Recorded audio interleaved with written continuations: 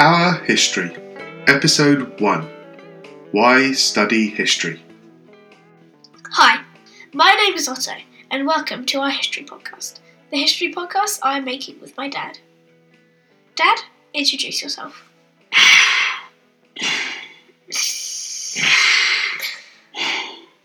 I'm your father, Luke. Oh really, Dad? Are you going to do that every time? Can I? No. Not even if we discuss the absolutely fascinating point about where to put the comma. If I'm speaking and I'm telling you that I am your father and my name is Luke, compared to Darth Vader, who is telling his son Luke that he is his father? Or even wait, especially not that. Just introduce yourself normally. Okay.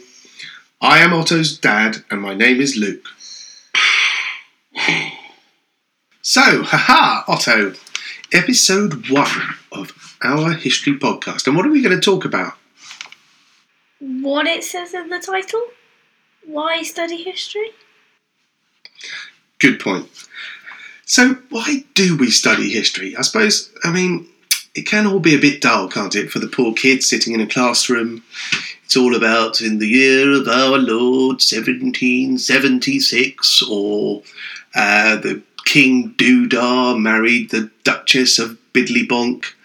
Or was it all just dates? Is it 1066, 1214, 1215, 1214? One of them. One of them was Magna Carta. 1815, 1914 to 1918, all that sort of stuff, 1789. We can perhaps test ourselves on what all those ones mean. So is that what it's all about? Well, not for me it isn't. Yeah, I can remember when I was about your age, Otto, that I had to do a project about King Alfred.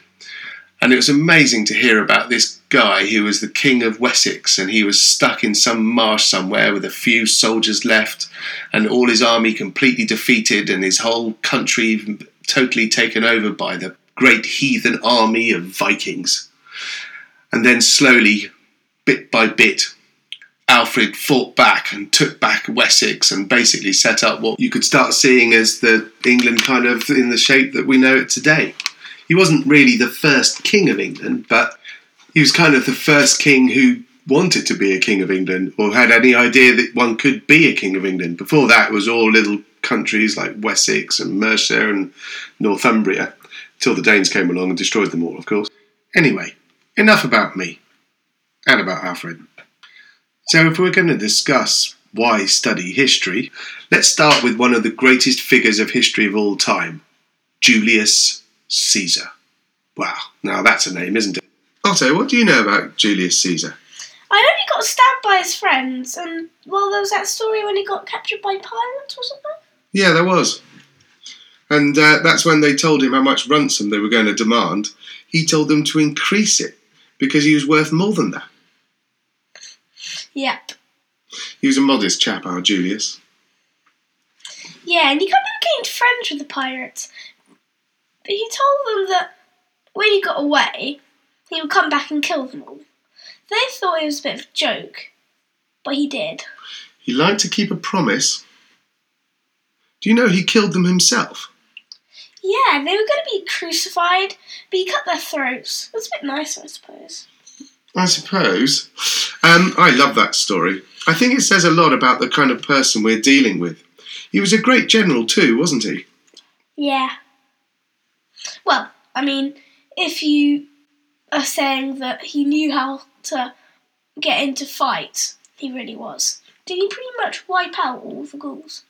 Well, they reckon he was probably responsible for the death of about 1 million Gauls, which was pretty good going at the time. But of course, there was one village of redoubtable Gauls that resisted the Romans. Dad, you're not going to tell me that Asterix and Obelix are historical characters, are you? No, but the books do bring real history in really cleverly. There's one where Asterix and Obelix meet Caesar after the Battle of Alesia. That's one where he surrounded the town with 2 walls, isn't it? Yeah, one to keep one lot of Gauls in the town and another one to keep another lot of Gauls out, so that they couldn't relieve their mates inside Alesia. It was an amazing battle. These were enormous armies. They reckon about 80,000 Gauls inside Alesia. nearly 300,000 in the relief army against about 70,000 Romans. Wow, so Caesar was really up against it, wasn't he? Yeah, he was, but there was a big difference between the disciplined Romans and a bunch of barbarians who had a completely different way of fighting. They didn't understand the way the Romans fought as a tight unit. They were all about personal glory, so that they were forever throwing themselves individually against ranks of Roman shields and just getting slaughtered. So it didn't end well for the barbarians. Yep, you're right, it didn't end well. They also had nothing like the Romans' engineering skills. I mean, think about it. To whack together 2 fortifications with ditches filled with water, towers at regular intervals, pits filled with sharpened stakes and all sorts of other traps and impediments, just for one battle, that's nuts. That was more fortification than any permanent barbarian city would ever have. Caesar also frightened the hell out of the Germans by building a bridge across the Rhine. The Germanic tribes basically thought they could nip across the Rhine, cause havoc, and nip back to be safe, as it took so long to build a bridge those days that by the time anyone had built one, they could have got a massive army together to defend the bridgehead by the time anyone could get across. But Caesar whacked up a bridge in 10 days, marched across, burned a few villages to show everyone he was the man, and then he marched back again and destroyed the bridge. Why did he destroy the bridge? I don't know. I suppose he had made his point. He was probably worried the Germans would use it to go the other way. So if Caesar was going around like he owned the place and was pretty awesome, why did his friends end up stabbing him? Well, in a way, precisely because he was such an all-round dude. The Romans really didn't like kings, and Caesar was beginning to look a lot like a king.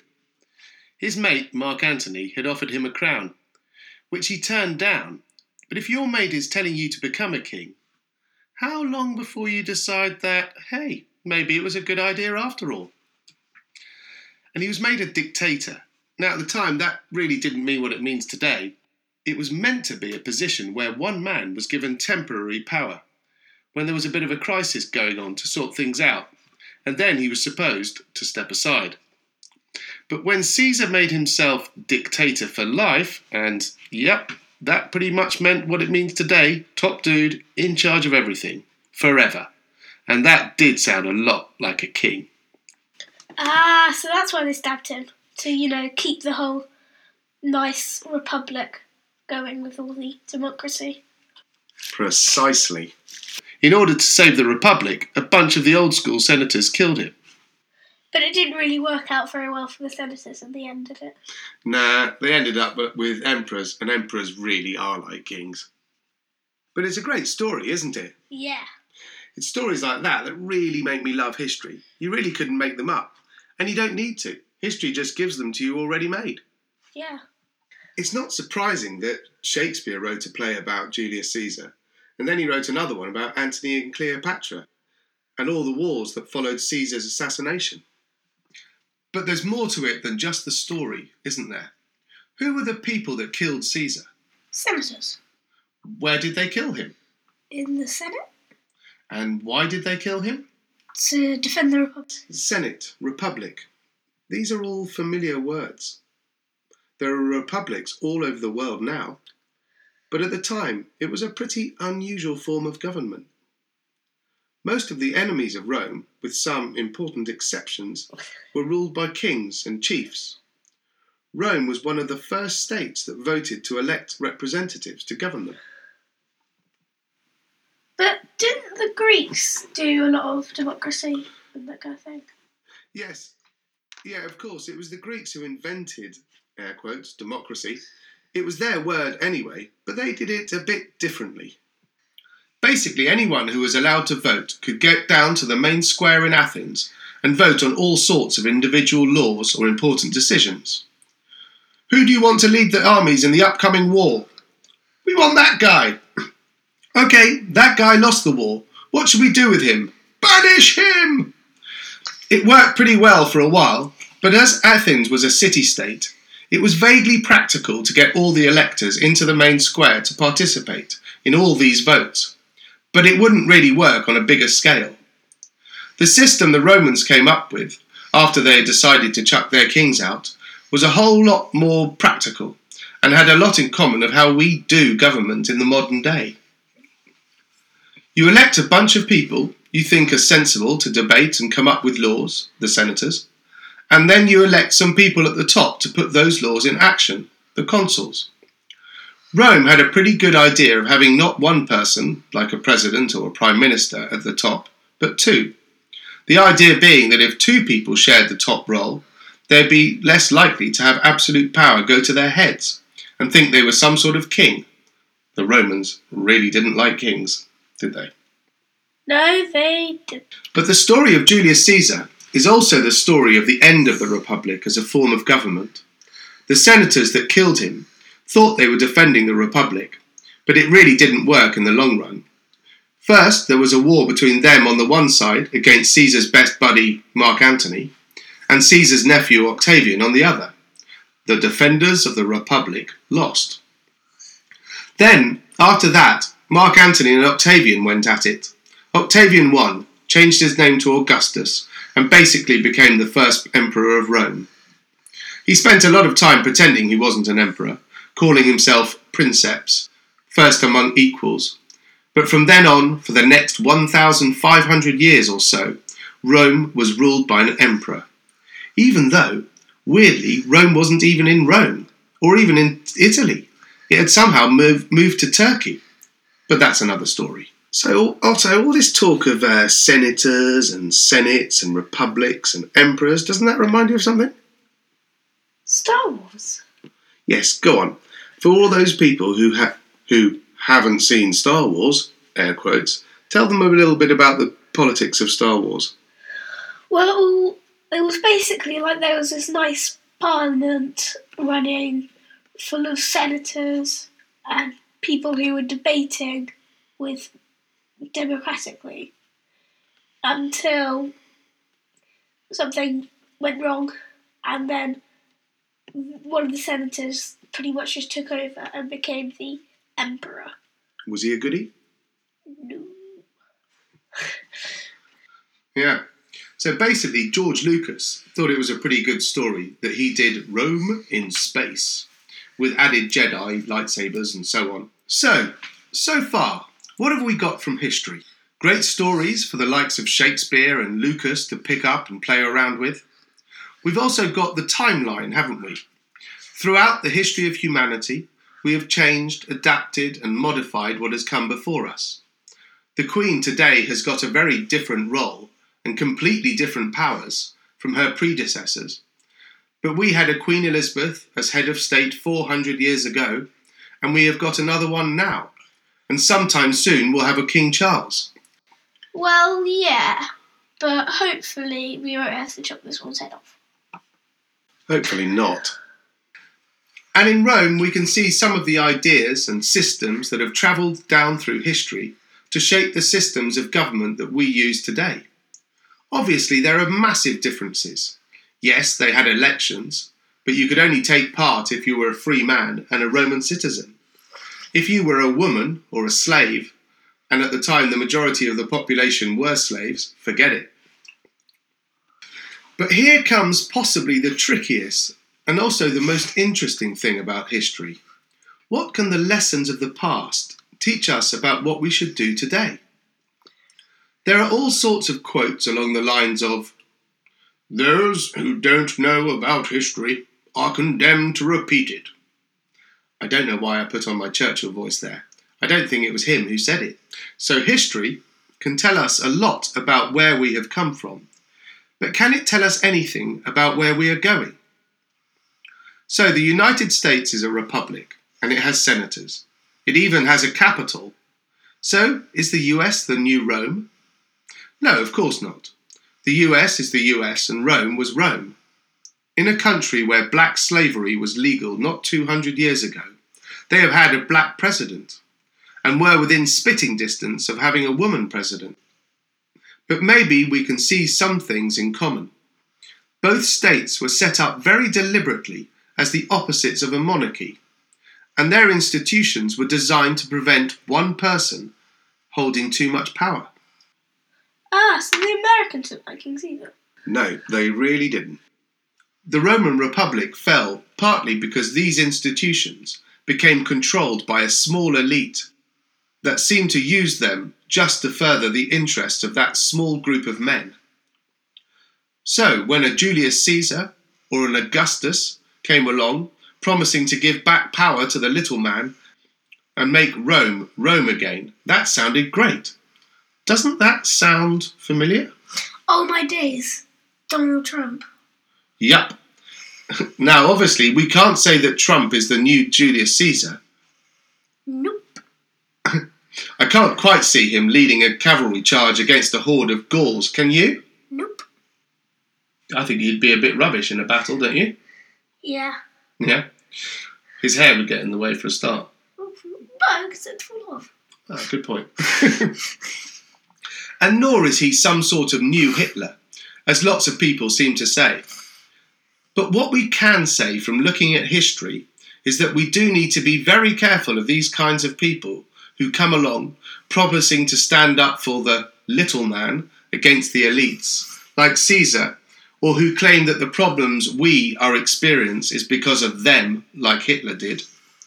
Donald Trump is Donald Trump.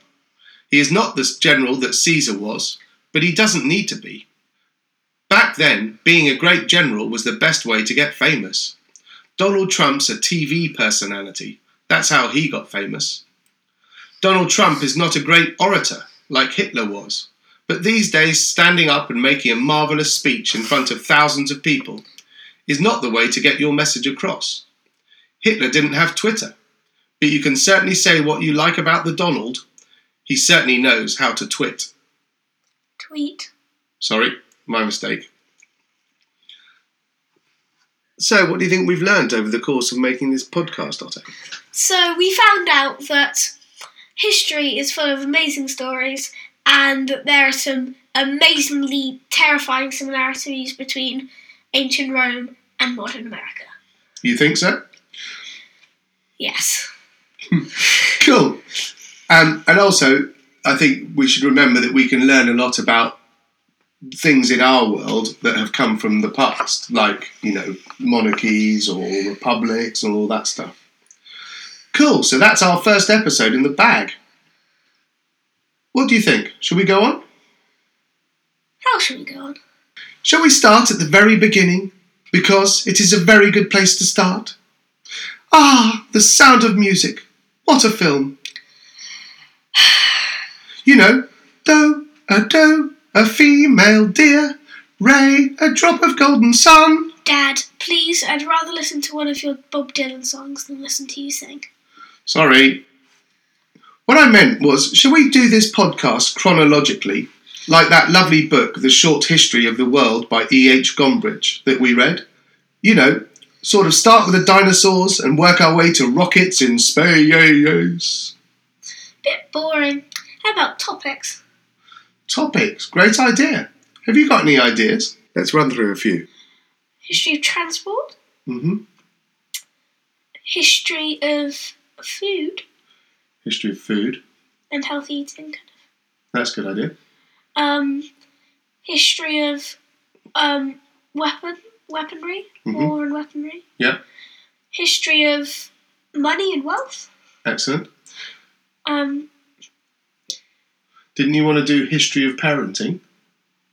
Yes. Yeah. History of schooling. History of schooling and education. That would be fascinating. I'd like to do history of parenting so you can see just how lucky you are, little boy. History of sport and entertainment. Cool. Yeah. Gladiators and stuff like that, all the way down to football. Music. Yeah. That would go with the entertainment thing. Awesome. History of communication, won't we? Yes. Yeah. From sort of messengers. Yeah. To text messages. Awesome. Messengers to text messages. I like that. Text messages. Awesome. History of dictators. History of dictators? That sounds interesting. So we look at one particular topic and see how it has changed or maybe hasn't changed through history. Yeah. So, we've just done Caesar. How about starting with the history of dictators? Good idea. So that's great. That's our first episode of Our History. and see you all next time for the next episode of Our History, which will be all about dictators. That's goodbye from me.